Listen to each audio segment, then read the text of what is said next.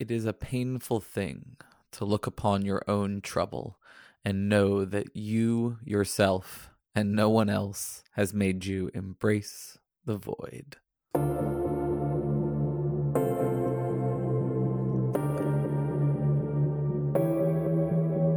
If anyone was ever going to make it back from the void, I suppose it was going to be you. Oh, well, one man's void is another man's piece of cake. What about the reality we left behind? What about the reality where Hitler cured cancer, Morty? The answer is don't think about it. People assume that time is a strict progression of cause to effect, but actually, from a non-linear, non-subjective viewpoint, it's more like a big ball of wibbly-wobbly, timey-wimey stuff. You are who you choose to be.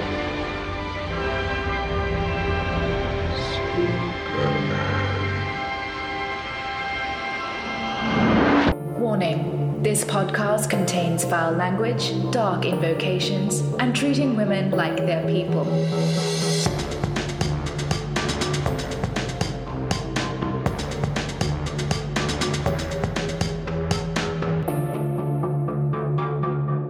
Welcome, friends, to episode 219 of Embrace the Void, where we're continuing to bring shame on our houses. I am your host, Aaron, and this week we are discussing the under-theorized topic of internet shaming. So, let's make with the judging. Life ends in death, which we, as a species, are cursed with knowing, resulting in something. My returning guest this week is Krista Thomason. Krista is an associate professor of philosophy at Swarthmore College and the Philip Quinn Fellow at the National Humanities Center. She's the author of Naked, The Dark Side of Shame and Moral Life, and a chapter in the Oxford Handbook of Digital Ethics on online shaming, which is what we're going to be discussing here today. Krista, would you like to say hi to the Void? Hi, the Void. How are you? Good. It's so great to have you back. I really appreciate you coming back on. Yeah, absolutely. It's great to be here.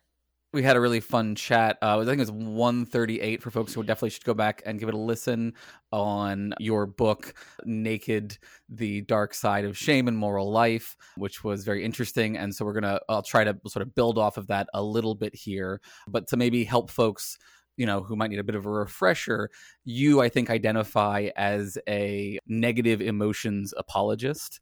I think would be the way to sort of describe your thesis, especially with regard to shame in that book. Do you want to sort of explain a little bit why you take that position and what that means for you? Yeah. So I definitely am a negative emotions apologist. So I think that negative emotions get a bad rap, and they are the sorts of things that I think people are very suspicious of. I think moral philosophers are suspicious of them. But I think the average person has this kind of standing thought that we need to do something with our negative emotions, or get rid of them, or get over them, or feel them less to some extent. And we have to do that in order to be flourishing people, good people, however you want to describe that, live a better life. And that's a thesis that I want to deny. So I don't think that that's true. I think negative emotions are just as much a part of a decent life as any of the positive ones. And so I'm working on that project now in a kind of a more general way, in like a public facing way. So the second book, the book that I'm working on now is going to be, defending that thesis and in more detail, but it comes out of the work that I did in the first book. And so shame was kind of my test subject, I guess, if you want to call it that, to figure out if there was a way I could defend the value of shame in a good life. And yeah, the first book with Oxford is really about that. Mm-hmm. Yeah, and I think this is an interesting one because there's a lot of, I think we talked about this a little bit in the first episode, but like a lot of kind of pop like stoicism and things that are centered around the idea that like we need to train ourselves to not have certain kinds of emotions or that kind of thing. Can you give like a concrete example of where you feel like shame is a valuable part of a life of flourishing? Yeah, definitely. So I think the best way to get into that is to ask yourself the question, what's wrong with somebody who is shameless? What do we not like people? What is it about people? When we call someone shameless, we clearly don't mean that as a compliment. We usually think that's a bad thing. So what is it about that person that we find distasteful that we don't like? And I think for me, the answer to that question is the shameless person is impervious to any kind of criticism.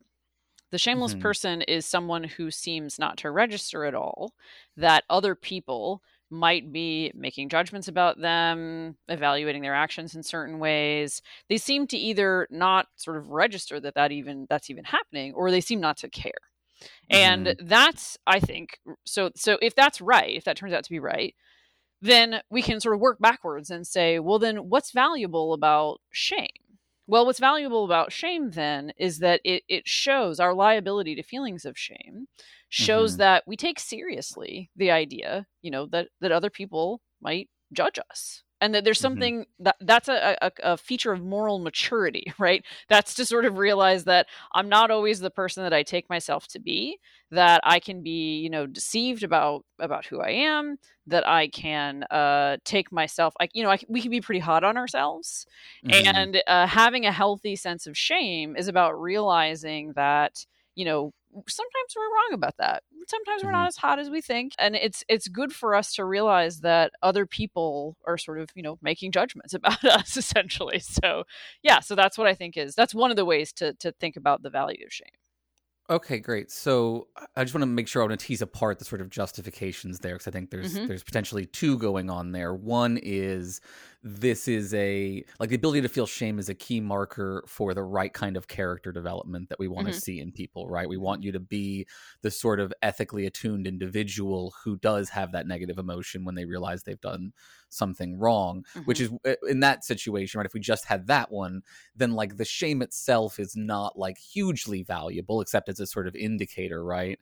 And then there's the version where it's like, and we want this because we want to be able to manipulate people's ethical behavior further by impinging upon that feeling of shame in order to sort of alter their behavior. Are you relying on both of those? Do you feel like one is more important to your argument than the other, or how do you understand that? That's a good question. Yeah, so I'm definitely of the sort of the first. That's my argument is mainly that first piece. The idea that, a liability to feelings of shame is a mark of moral maturity. It's a mark of, moral sensitivity. And so if that's right, then we shouldn't take episodes of shame to be, something that we should ultimately get over. We should actually think of those things as fine. Now, it is key. So I keep using the term liability, and there's a reason for that. It doesn't, just because you think a liability to shame is a good thing, right? What we would call a sense of shame. Just because you think that's true, it doesn't thereby deem every single episode of the emotion as therefore a valuable emotion. Right. So there you might say there's a difference between having a sense of shame and then feeling each individual episode of shame. Now, I think those things can't be completely divorced. So having a sense of shame means you're liable to actually feel episodes of the emotion, and you can't sort of like get rid of that part. Right. But it doesn't thereby mean that every single time I feel shame, it's an awesome thing. It just means I'm better off with it than without it.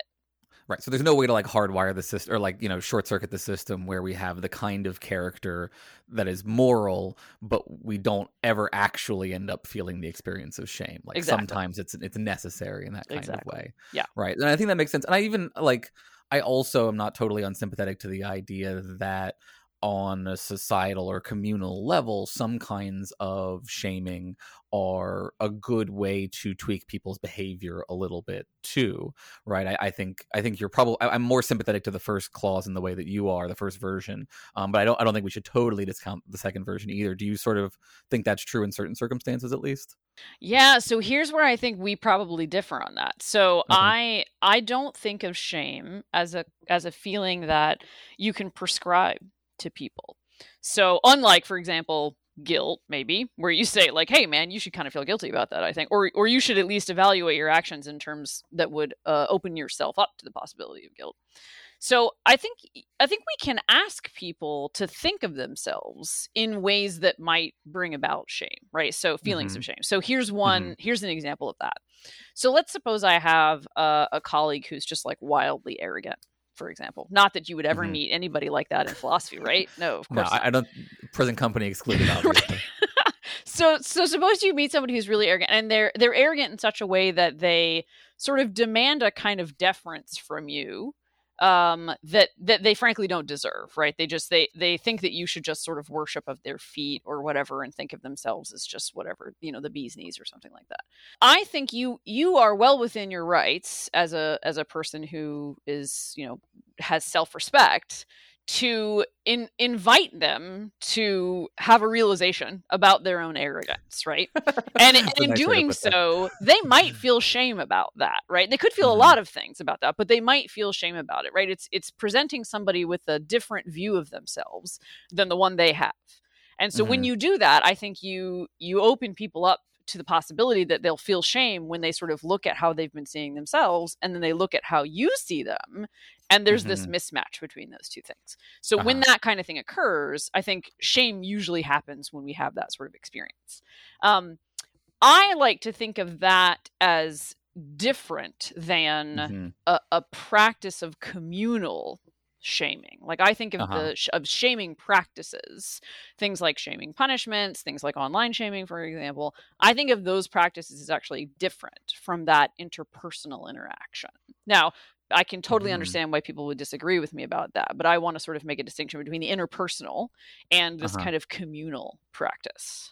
Yeah, I think there's a distinction to be made there, and I think I am more sympathetic to the one than the other. I was probably lumping them together there a little bit, but so for example, I could see a difference between that and the Game of Thrones marching you through the streets shouting shame at you, which I think we maybe talked about last episode, right? But okay, so this brings us, I think, I think this is a good way to set up this discussion of the online shaming side of things, because if I just took a cursory look at your work or something, I might assume, right, that you would be pro online shaming because you are pro shame, but I think your sort of argument is a lot more nuanced than that. What is your take on online shaming, would you say, roughly, in this chapter?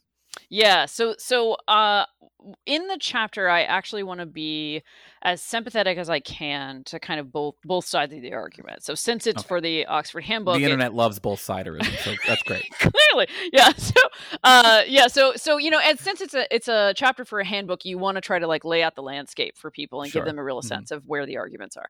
So I am not pro shaming practice by any stretch of the imagination. So I define shaming as the marshaling of negative communal attention to someone. So you are holding that person's behavior up, you are inviting other people to sort of scrutinize and look at that behavior, and you're inviting people to direct their negative attention toward that person because of what they've done. So for me, shaming practices require some kind of audience. That doesn't necessarily need to be a huge audience. It can be a huge audience. It doesn't necessarily have to be a really big public forum, but it does require somebody to do the looking at somebody else.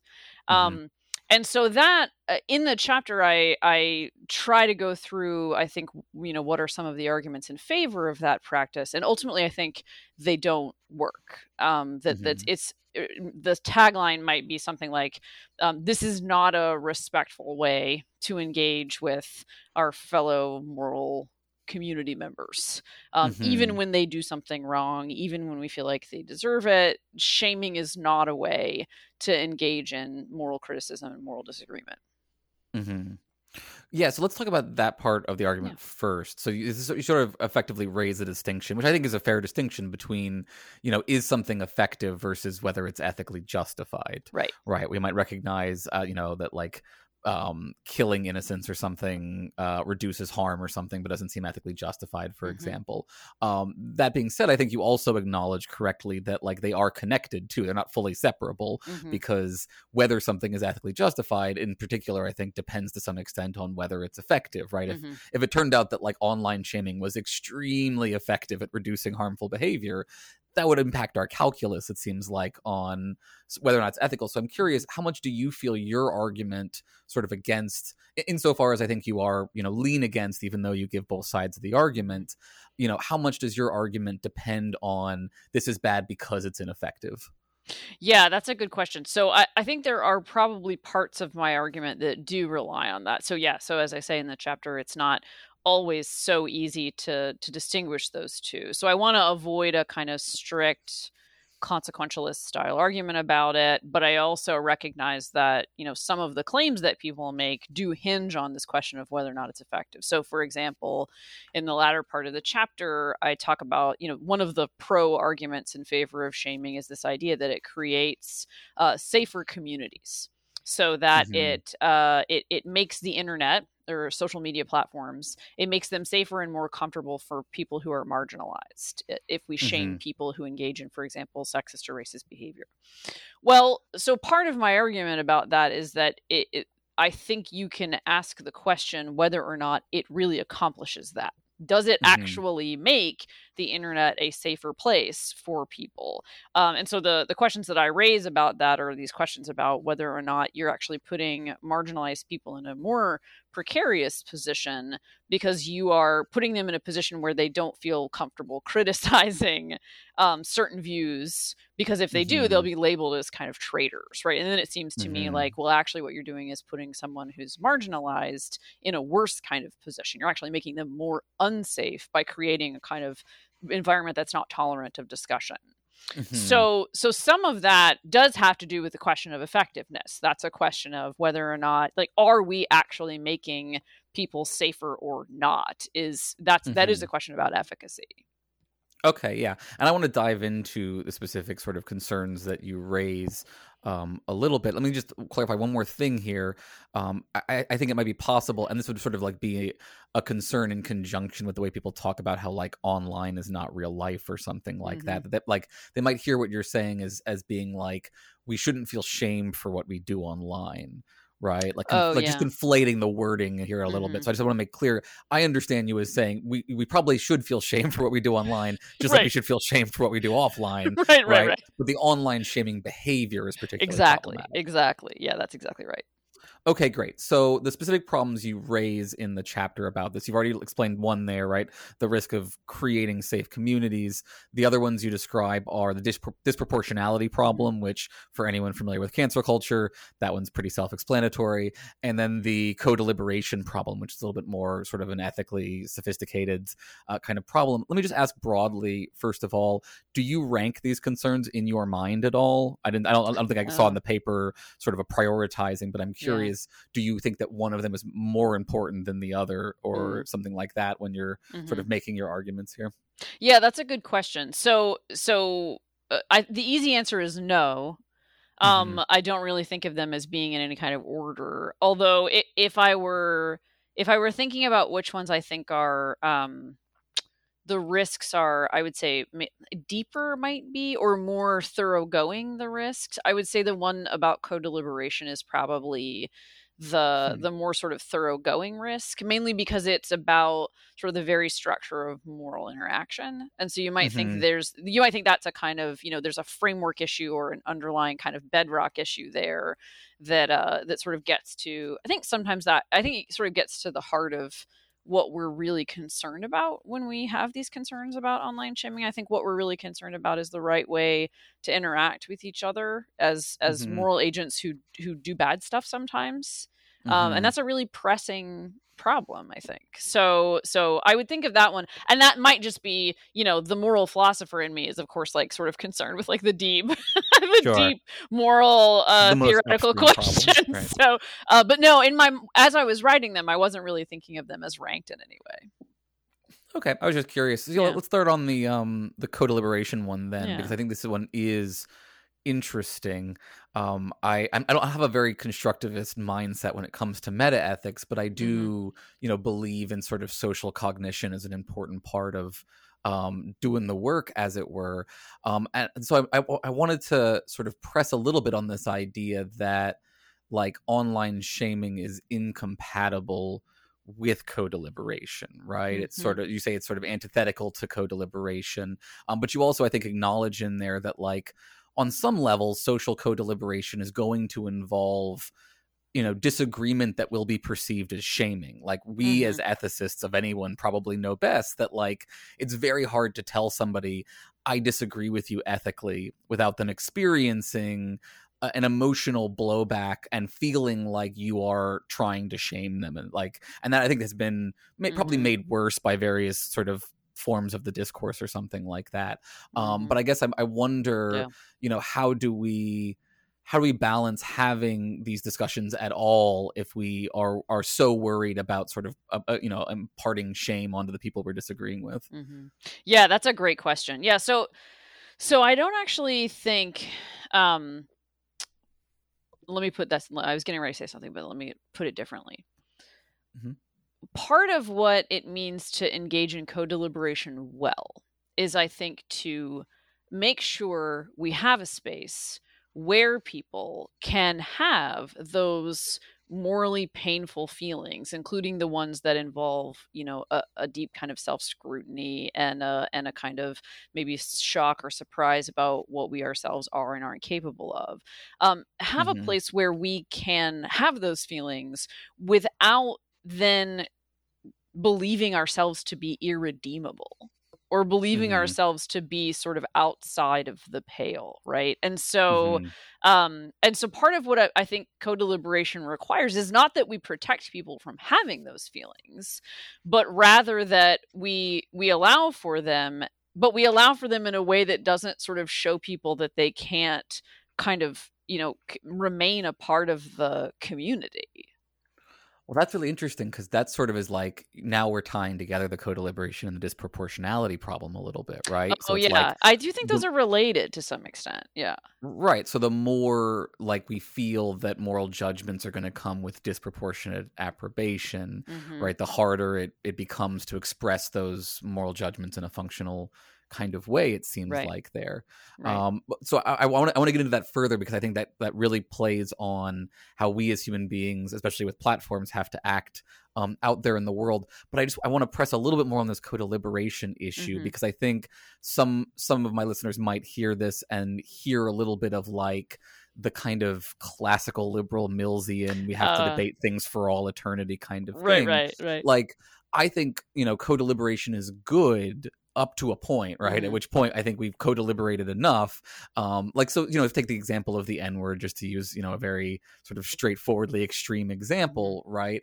It doesn't seem like we still have to co-deliberate about the use of that word. I guess I could complicate that a little bit and say that there are still debates to be had about that word. But like for people like you and I, for example, let's say, I think the debate is relatively settled on whether we should be using that word or not. And I guess I wonder, do you feel like if we get to a point like that on a moral issue where co-deliberation is no longer a continuing concern, does that sort of eliminate this argument against online shaming for the use of things like the N-word? That's a great question. So I should probably tell your listeners that I am actually like deeply sympathetic to Mill, but co-deliberation doesn't come from him. It comes from feminist philosophy. So it comes from Margaret Walker. Right. They hear it from the anti-woke though. So you know. Right. Yeah. So let me kind of throw. This is where this is me talking about kind of where my own thinking is on this topic right now, and I don't want to pretend like this isn't in any way, shape, or form settled.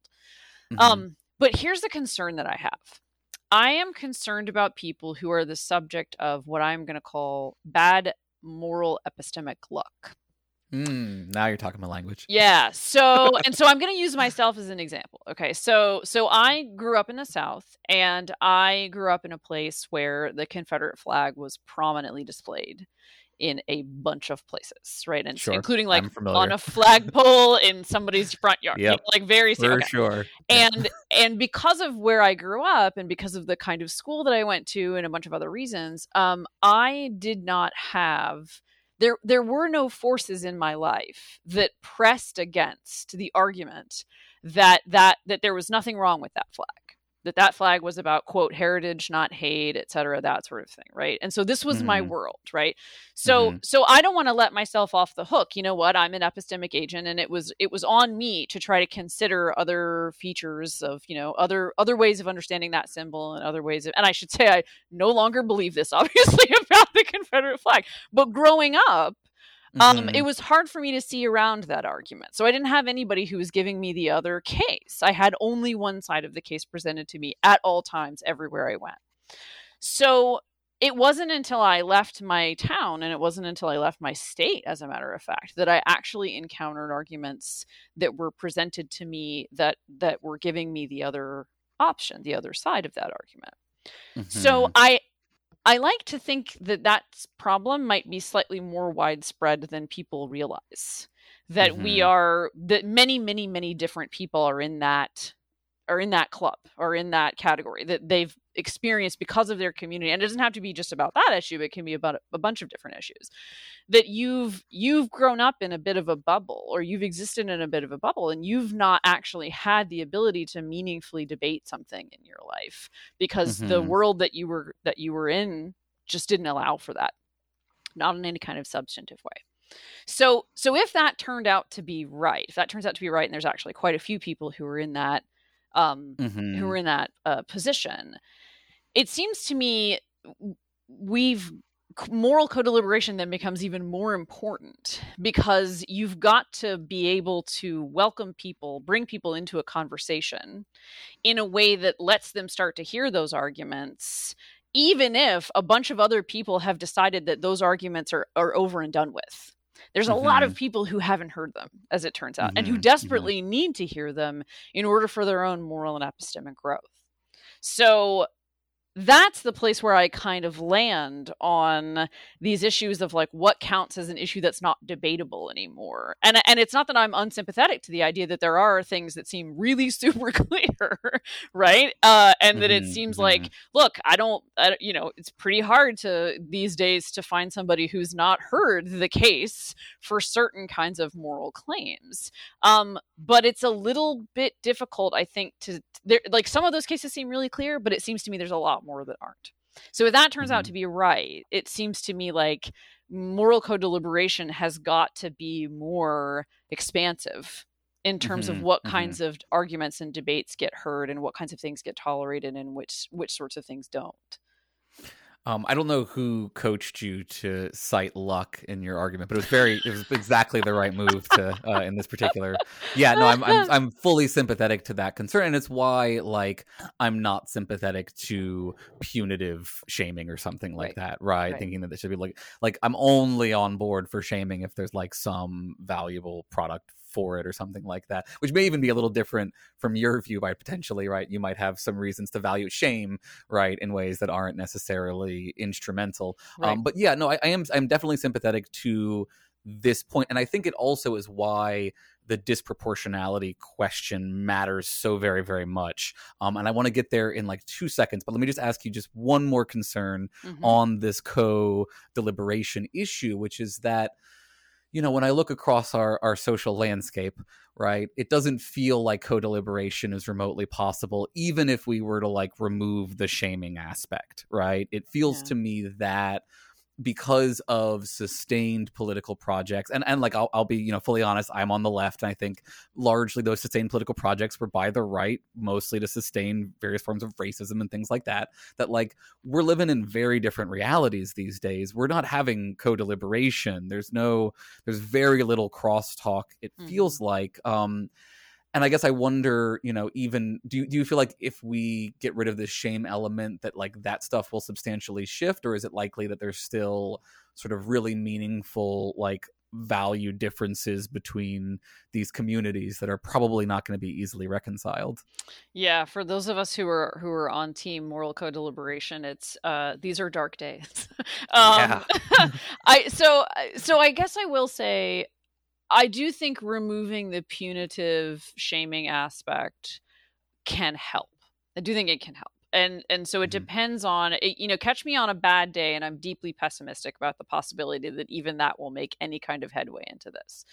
Catch me on a good day, and I will say there are, the social media has a way of skewing what this looks like.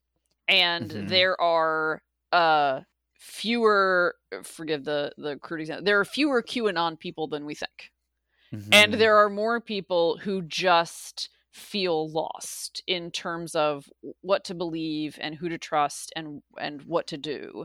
And it's those lost people who are, you know, not necessarily drawn to one side or the other, but who can be, depending on, you know, the course of their lives and what sorts of things happen, and depending on who they interact with, I think that's a thing to be mindful of, for one. But it's also those are the people who I think don't benefit from, things like the other kind of technological aspect of a lot of what's going on with things like social media and Facebook and YouTube and the algorithm and the way that people sort of interact with online content. I think so on my good days, I think what you end up with are a lot of people who don't know what to do, don't know what to think, and do not know how to find the right kinds of resources to be able to think in complex ways about a very difficult topic. There's a lot of bad information, and it's really, really easy to get. Now, again, those are my good days. Even then, that's a real uphill battle. But yeah, I tend to think that that's if that's where we are, then there's more hope for co-deliberation than we realize. Although it's a little hard to see how that's going to take place on platforms like Twitter and Facebook. Yeah, right, for sure. But okay, so let's talk about this disproportionality problem, because I do think that's like a big piece of this. And, let me say initially, like, I am sympathetic to there being a disproportionality problem with online. It is often labeled as cancel culture. That phrase has problematic suggestions to it. And actually, let me say, I think, let me put the framing to you and see what you think about this. It seems to me this is almost a kind of tragedy of the commons sort of problem, right? And so this is getting towards the question of like, how should I as an individual act online when I want to criticize somebody, right? It seems to me that I could reasonably say it's fine for me to go and criticize an X person online, but if that snowballs and everybody else does the same, what seems rational to them action of criticizing somebody online, then you get this disproportionality problem, right? That's a slightly different problem from like if I as one individual just disproportionately obsess over another person. But it seems to me that first one is the bigger concern a lot of the time, right? It's not one person hounding another person indefinitely online. That's bad, right? But when we think of the like disproportionality problem here, I think it's the like, because of the connectivity of the internet, you can suddenly have 1 million people losing it at you online or something like that. Do you sort of agree that it's sort of a situation where everybody's kind of in their own way acting like a rational agent, and that's sort of causing this sort of social collapse? Yes. So I would agree with that. I think there's actually, and this doesn't quite come out in the chapter, I think, well enough. I think there might be multiple kinds of disproportionality that might be at work. So there is that problem. There's the sort of tragedy of the commons problem. Then there is the problem of the sort of some account, let's say on Twitter, with lots and lots of followers and lots of really loyal followers, retweets something negative that someone said and, dunks on that person. And then you have all of their followers, which are numerous, suddenly jumping in on this particular person, either, just like for the sheer joy of Bloodsport, or because they, they see themselves as deeply allied with this account that has, all of this very large audience. So there's a disproportionality in terms of it depends on, you could have someone who's relatively famous kind of pluck another person out of obscurity and put them in a spotlight in a way that it's hard to predict what then happens after that. There's also, I think, an element of disproportionality that, and this is one that I feel like I've seen more recently. It's almost as though when you start criticizing someone online, there is this anything goes sort of attitude where the minute that someone has been labeled a wrongdoer or a wrong sayer or something, or a wrong thinker, that person, we can now say anything we want to that person. We can make fun of their clothes. We can make fun of their weight. We can do and anything, any kind of criticism becomes fair game, including incredibly cruel and deeply personal kinds of criticism. And so that, it seems to me, again, I think in real life, we don't behave that way always. Like, just because someone has said something offensive, we don't then start pummeling them with fists just because they've started. So there's a disproportionality about the kinds of criticism that it seems that people are comfortable engaging in online. So I think all of those things are sort of species of a kind of disproportionality worry.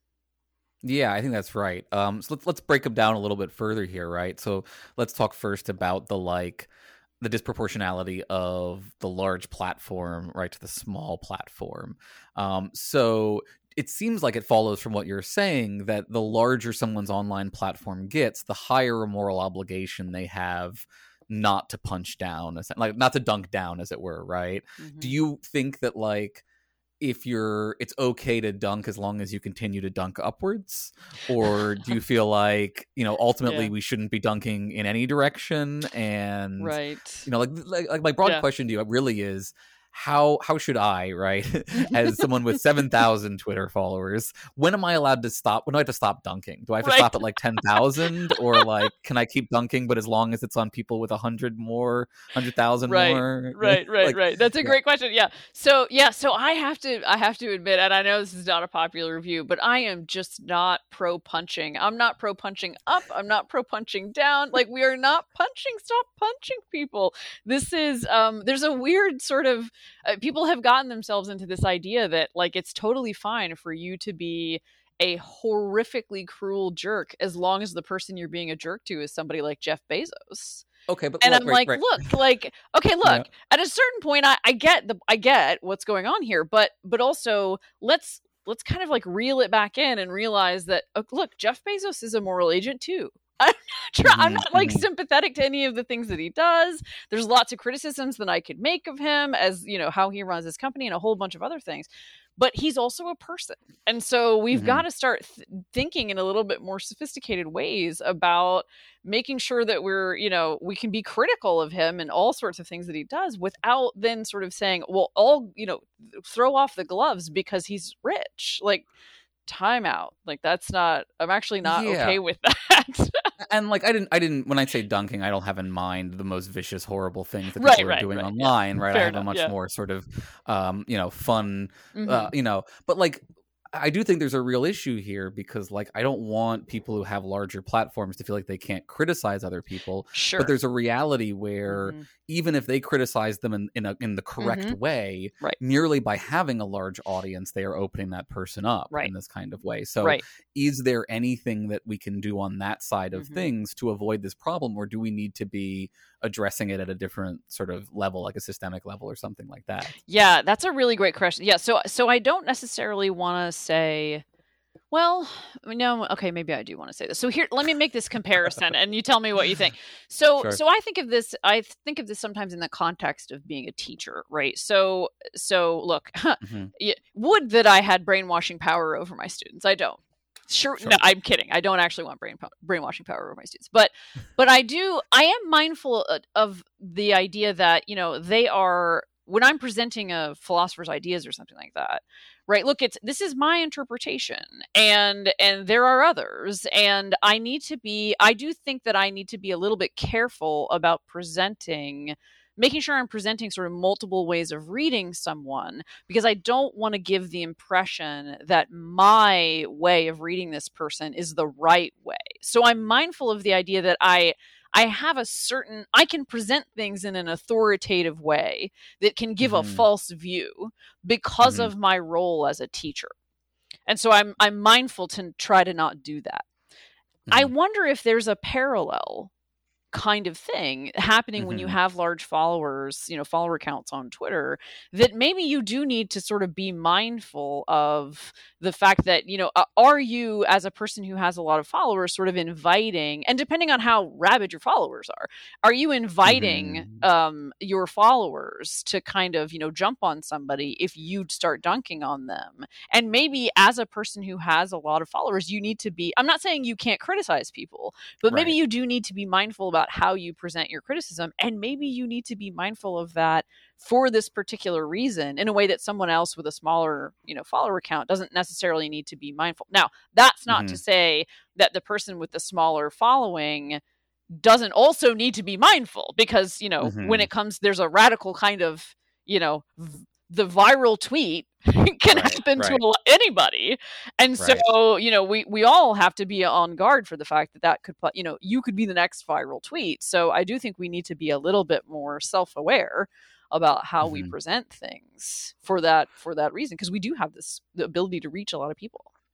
Yeah, and I'm extremely sympathetic to this sort of how you present your dunks, right? How you critique other people sort of matters a lot. And I honestly, in my experience, it seems to me, how a person carries themselves as they build their platform impacts who follows them and how they behave. Like people, recognize this is your particular approach. And so if you're sharing something, I'm not going to come and start a bunch of shit on your thing in a way that you wouldn't find appropriate. And so and you definitely see this on Twitter where certain accounts that criticize other people, you're not worried that if they retweet you, you're going to just get swarmed by a bunch of jerks. You're really terrible people, right? Whereas other folks really do sort of cultivate a kind of following that knows that the name of the game is go harass this person and be as annoying as possible, right? Absolutely. So yeah, I think it's unfortunate that we have downplayed this, that we take, more as a culture of taking the approach that I can't control my followers. They're going to do what they're going to do kind of thing. Right. So yeah, I am sympathetic to that on the personal responsibility side. So let's talk a little bit about the other side, the sort of mechanisms that we might implement that could allow individuals to continue to criticize other individuals while reducing some of the negative impacts here. So for example, I think you mentioned maybe in the paper and talking about this that that we have these things where if someone presents an article and you want to share it, it'll ask you, do you, Clippy shows up and says, do you want to share this misinformation without reading it first? Right. Do you think it would be reasonable or valuable to have something like a dog pile warning or something where as you go to retweet something, you're Twitter says, hey, lots of people are retweeting this thing recently. Are you sure you want to contribute to this dog pile? Do you feel like that would be something worth trying? Do you think it would have any impact? Yeah, that's a great question. So on the one hand, that there's a kind of empirical question about how successful those things are. So I'd actually really like to get the info. I'd like to get the data on would you like to read this article first, Clippy, because that would be, I'd like to know whether or not that's actually working. Here's my suspicion, because I'm pessimistic sometimes about people. My suspicion is that a lot of people get that message and go, screw you, I do what I want. And I'm a little bit concerned. AI blowback effect, yeah. Right. I'm a little concerned that, spite is a powerful motivator. And I'm a little concerned that those little warnings come across as kind of self-righteous on Twitter's part, and that people don't respond well to those things. So I'm slightly concerned that there would be some of that happening. That said, I think there is a really interesting question to ask about the technological side of this. Are there things we can do with the actual technology? And there's a deeper question here too, not just what kinds of interventions can we make to sort of get people to have some more self-awareness, but also there's a question that I think this speaks to a deeper question about how the technology itself is shaping the kinds of conversations that we're having. And that, it seems to me, it's a deep question. That's a very interesting question. That's something that I wish more philosophers were working on, especially moral philosophers. I think there's, the sort of data and AI kind of ethics is really blowing up nowadays, and that's good.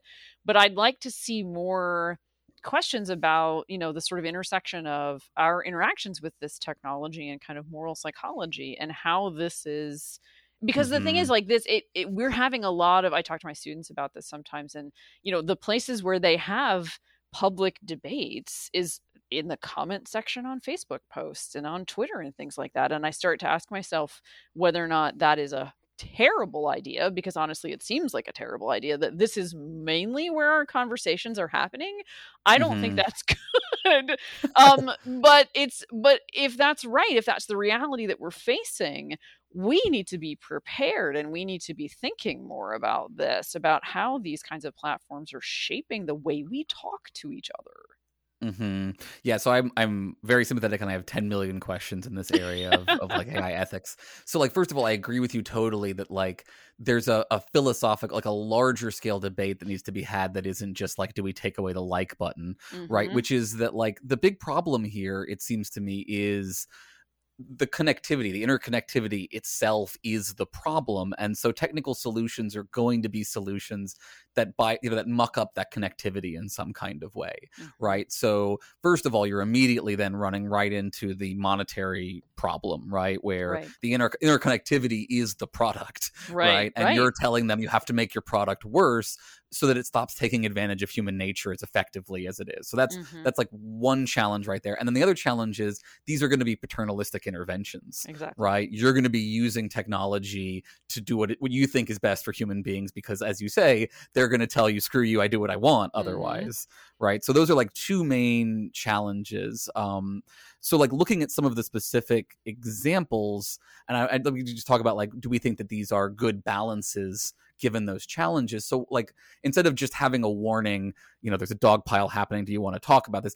What about using algorithms to like counteract the viral effect, right? If an algorithm notices that a particular tweet from a small account is getting thousands of retweets or hundreds of retweets and like it notices that there's negative content or something in those retweets, do you stop showing that thing to other people, right? Do you shadow it in a sense? Do you feel like that would be something that you consider an ethically acceptable balance of sort of paternalism for the sake of sort of shutting down some of these things before they get out of control? Yeah, that's a really great question. I have to be honest, it's the paternalism worry, yes, but I want to rephrase that in a different way. Or I want to just like unpack that a little bit.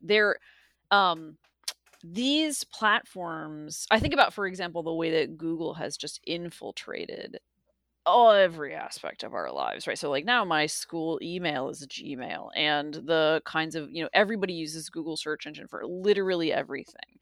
So if from my political philosophy side, I have some real serious questions about the status of technology companies now in our political landscape.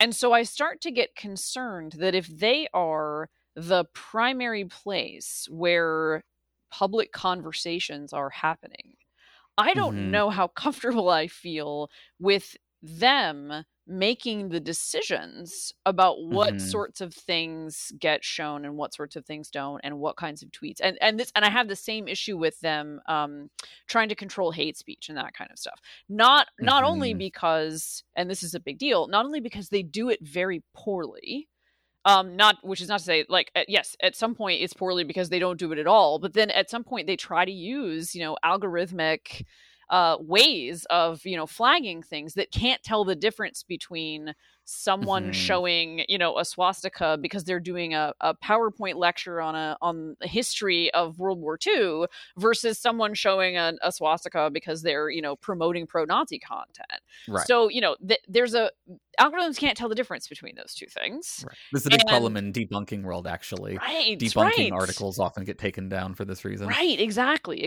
And so not only do I not trust the methods that they have to be able to do that, I am not totally comfortable, as much as I hate all of that, awful stuff is out there, and I don't want it to be there. I don't trust that decision to YouTube, and I don't trust that decision to Twitter, and I don't feel good about them being the ones to make the call. So as much as I'm concerned about pylons, and as much as I'm concerned about, the really bad disproportionate effects of online shaming, I get nervous about putting those decisions in the hands of the overlords.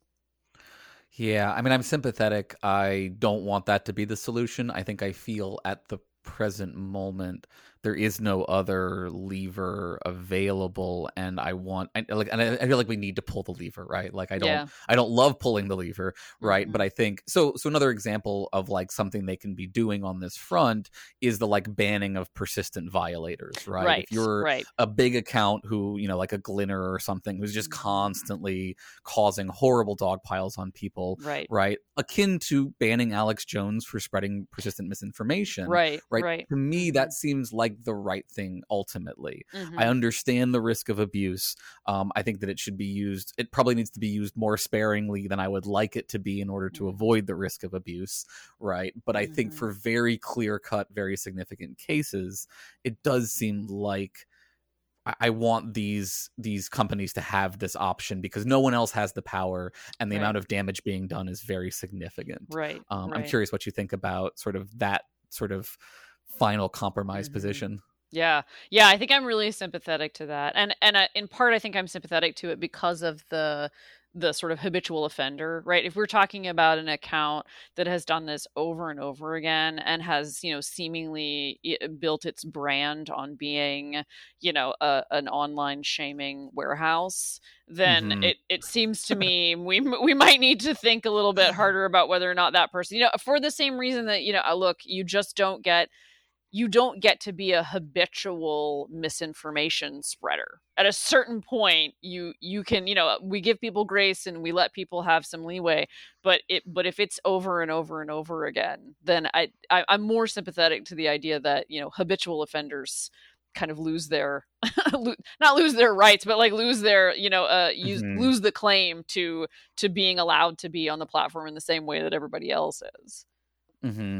Great. So I think we've sort of pretty well covered, unless there's any other sort of technical solutions that you're sympathetic to. I know you also talk a little bit about some non-technical solutions, so maybe we can get into those a little bit. So for example, you mentioned sort of essentially shaming without naming, right? This idea of like mean tweets, I think was an example that you've talked about, right? Where we we show the bad content, but not necessarily in a way that tries to produce a dog pile. I guess I'm a little curious, first of all, do you worry that still produces blowback from individuals who identify with the thing being made fun of, right? And like, so for example, if we're shaming conspiracism, misinformation, or something like that, people who maybe identify with that particular conspiracy theory could feel like they're being shamed in a harmful kind of way. And then also, I guess I worry in our current data information environment, it seems very easy to sort of unmask people, right? And so like the nameless shaming could quickly turn into having their name released once enough people have their eyes on the thing. Yes, very much so. Yeah. So initially I do think of those things as good compromises, in part because it seems to me, and so, my example of this is, women who post misogynistic comments that they get on dating websites, for example, and they block out the names and the pictures of the people who are on it. Initially, I sort of thought, it seemed to me like that was a good compromise, because one of the arguments in favor of shaming is that it makes public the kinds of abuse that women will face online, for example. And and as we know, a lot of the reasons that continues is because there's a kind of anonymity and people don't know that it's happening. So I thought, okay, if what we're concerned about is making it public that these sorts of things happen, and we want to have a substantive conversation about that, then one way to do that is to say, look, here's an example of the kind of thing that people will say to me. And what I'm calling attention to is not the person who said it, but the kind of thing that it is, the kind of comment that it is. However, I am very concerned about this junior sleuthing that the internet seems to love, where anybody will do this, and it is so dangerous because, and you can't count the number of articles that you've read where, junior detectives online have thought that they've found ex-perpetrator of something, and it turns out to just be a guy who happens to have the same name or happens to look like the person, or the photo was kind of similar, and so this person gets called out as, whatever Joe Schmo, and it turns out, no, actually that's this other guy who just happens to look like Joe Schmo, because we're very overconfident in our ability to be detectives, apparently. And so I am quite concerned that, the minute we start doing screenshots and all that kind of stuff, the sort of vigilantes on Twitter will take it upon themselves to try to out the identity of this person. So so I'm starting to feel even less sanguine about those kinds of interventions, because it seems to me like we cannot handle this in a way that it seems to me we should be able to, like, because again, the point, it seems to me, is to call attention to the behavior, not the person. But the internet seems to love to take down the actual human and not the behavior. They're not focusing on the behavior, they're focusing on the person. Yeah, so I'm sympathetic, but let me play Antifa advocate here for a second, right? So if I feel, if you got people at the Unite the Right rally or something like that, right, and they're not going to face any consequences, right? They're going to continue their pro-Nazi behavior, their thinking, or something like that, unless I identify them, get a hold of their employer and get them fired or something like that. And so I bring sufficient consequences to bear on them that, like, some of them might sort of realize maybe I shouldn't be an out and out Nazi if I want to have a job and part of society. And especially if you're coming from a perspective where you feel like the system is like not going to provide any other kind of form of corrective for their behavior. Are you at all kind of sort of sympathetic to that consequentialist reasoning, or do you just think that, like, we should just be staying away from all of that stuff entirely? Yeah, I'm not sympathetic. I think we should just be staying away from that stuff entirely, and in part because, and this is not like, let me make it clear, I am not comparing. I don't want to compare, Nazi political views to any other set of political views.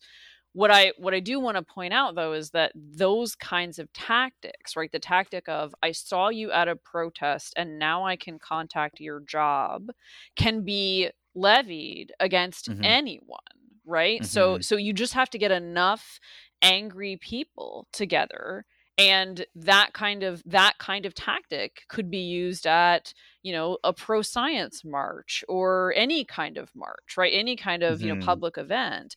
And so I just get, I'm too doubtful of the tactic itself, because I don't think anybody should be subject to that kind of sort of vigilantism. I'm not sympathetic to that at all. And this is probably a good example of where it comes back to your other concern about creating safe spaces for marginalized individuals, where that's a kind of tactic that could be really effective against people who are in marginalized positions. And so you don't want to normalize that kind of behavior online.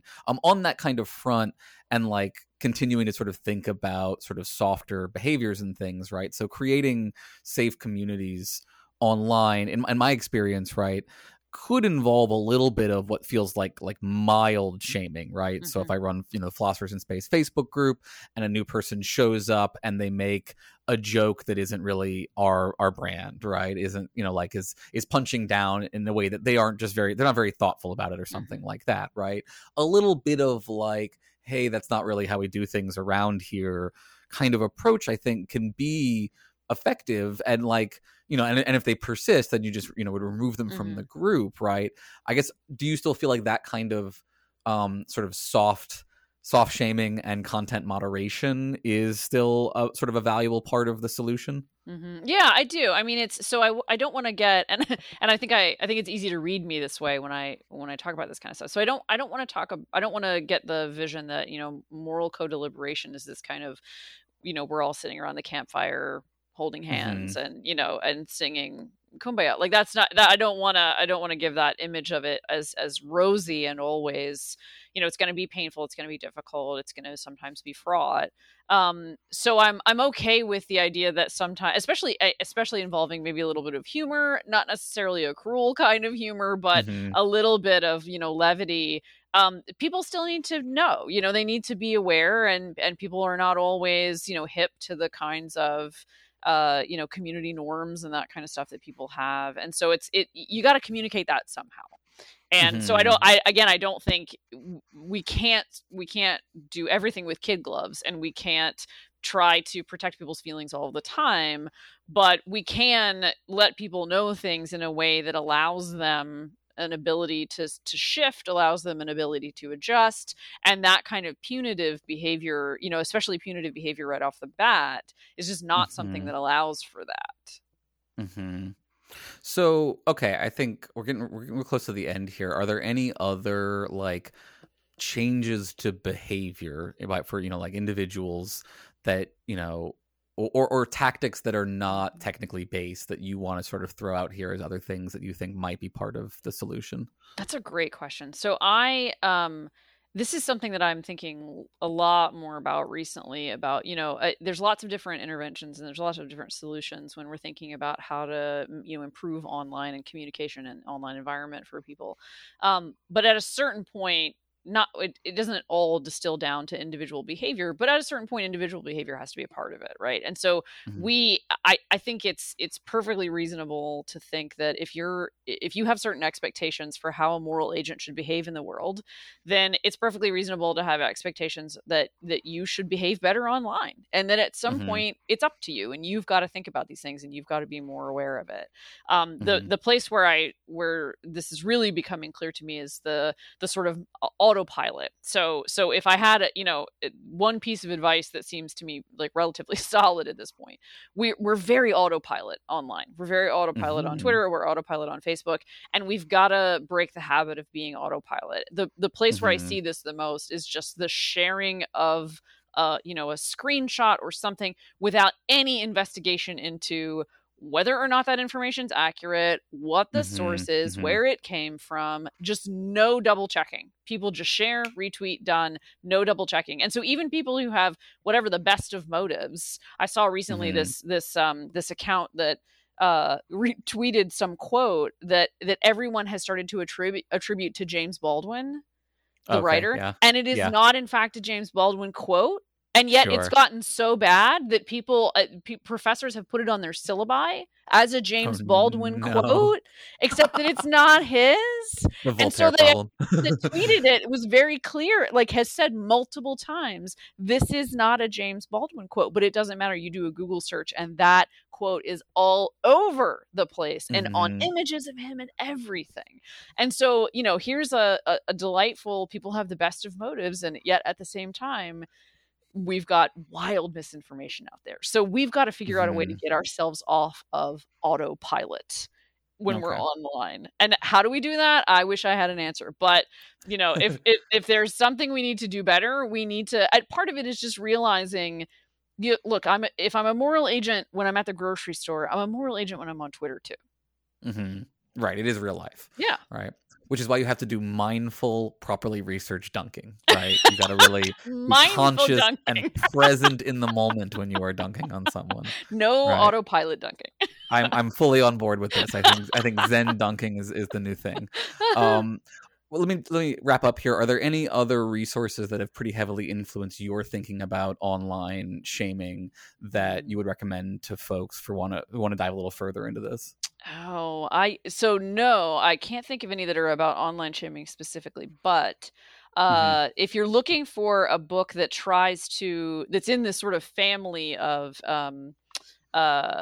trying to figure out how to be more virtuous online, Shannon Valor, the philosopher Shannon Valor, has a book called, oh shoot, I'm going to get it wrong. I'm going to get the title wrong. Just look her up. It's her book on sort of virtue in technology. And what's she uses Shannon Valor, Vallor. She has one of the most comprehensive discussions about what it would look like to take a moral framework. So she takes Buddhism. Is this technology and the virtues? Yes, it is technology and the virtues. That's exactly right. Yeah. So how do you apply sort of virtue ethics to our use of technology? That's a great cool. Yeah. For me, that's one of the staples of thinking about this topic. Yeah, we're very pro virtue ethics around here, so I'm sympathetic to that. All right, well, this is great. Thank you so much. Unfortunately, now I have to torture you. All right, I'm ready. So this is the enlightening round. Enlightenment comes from within. And you survived round one of the enlightening round already. I mean, so barely. I don't know if I really survived it. Fair enough, right? Whoever came out the other side, a shell of a person, right? So this is enlightening round 2, Trolley Boogaloo. Oh no, trolleys. Yep, it's trolley time. So I'm going to give you a list of scenarios, and here's how this is going to work. You're going to tell me, is the action permissible, morally permissible, or not permissible? Okay? That is the criteria we are setting. That is not the same as would you do the thing. It's just permissible. Right? Okay. Is it ethically or morally permissible or not? Okay. All right. Okay. Are you ready? Yes. Okay, so is it ethically permissible to pull the lever to save 5 people by killing 1? No. Okay. What about to save 1 billion people by killing one? Oh, no.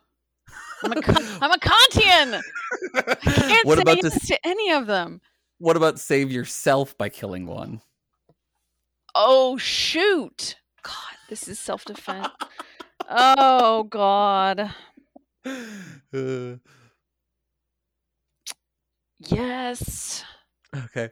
What about to save yourself by killing 1 million? Oh, no, definitely not. No. Okay, great. What about saving 5 by pushing the person responsible for them being on the tracks? No, because that's vigilante. No. Okay. What about killing your favorite artist to save their complete body of work? Oh, God. No. No. Okay. What about you save 5 people, but you personally have to go through a teleporter to get to the lever? Oh, I don't know. Why would the teleporter make a difference? Wait, Say it again. You save 5 people by going through a teleporter. Yes. Sure. Okay, I'll go through the teleporter. You're in favor of that one? Okay. You don't. So people think they're killing machines. It's a thing. Oh, okay. What about saving a 10-year-old by killing an 80-year-old? No, you can't do that. No. Okay. Save a world historic person by killing a non-world historic person? No. Mm-mm. Okay. What about saving your favorite non-human animal by killing 1 human? No. Mm-mm. What about saving an entire species of non-human animals by killing 1 human? No.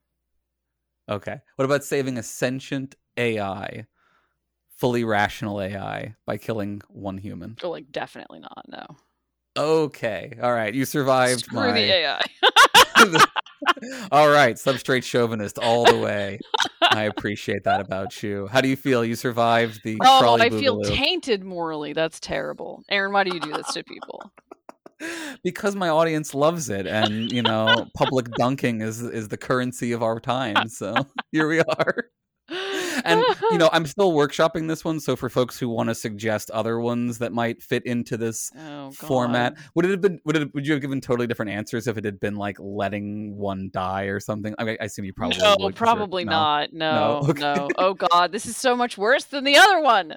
It's simultaneously worse, but it's also harder to design, right? The other one is a little more straightforward. This one's got permissible versus obligatory, all these sorts of things. But I appreciate you and indulging me in my continued test driving of my recreational torture machine. All right, you're welcome. All right, Krista, do you want to let folks know where they can find you again, find your work, Twitter, et cetera, et cetera? Yeah, I'm on Twitter at KK Thomason, although Twitter is a shit show, so please don't follow me. My work is on Phil Papers, if you have access to that. If you look me up on the Swarthmore Philosophy website, you can find my personal website is on there. Those are the places to find me. Okay, great. Well, thanks so much. I appreciate you coming on. Yeah. And let me know next time you've got something else out, and we'll figure out some other way to torture you. Absolutely. Sounds good. As a human, I was ill-equipped to thank you. But as myself, you have my everlasting gratitude. Thanks again to our listeners and patrons who make the show possible. Thanks to our top-tier patrons, our Archon-level patrons, Jesse Rabinowitz and Brenda Goodman, Chad T, create voting districts in Covina, California, fight for democracy and end the theocracy, fix the vote, dude. I'd like to thank Aaron for being a friend in my head, and Lawrence Shielding. And all the thanks to our Archduke-level patrons, Big Easy Blasphemy, Creepy Little Void Eyes, and Dave Maslich. If you'd like to support the show, please check out my other show, Philosophers in Space. And while you're at it, check out our wonderful editors show, Film Live Musicals. Leave them all a 5-star rating and a review on your podcast app. You can also follow me on Twitter at ETVPod. And if you notice a small void growing within you, consider supporting us financially at patreon.com/embracethevoid. Just $4 a month gets you early access to episodes and our bonus ETV reading group content. Most of all, no matter how much shame you feel, you are the void, and the void is you.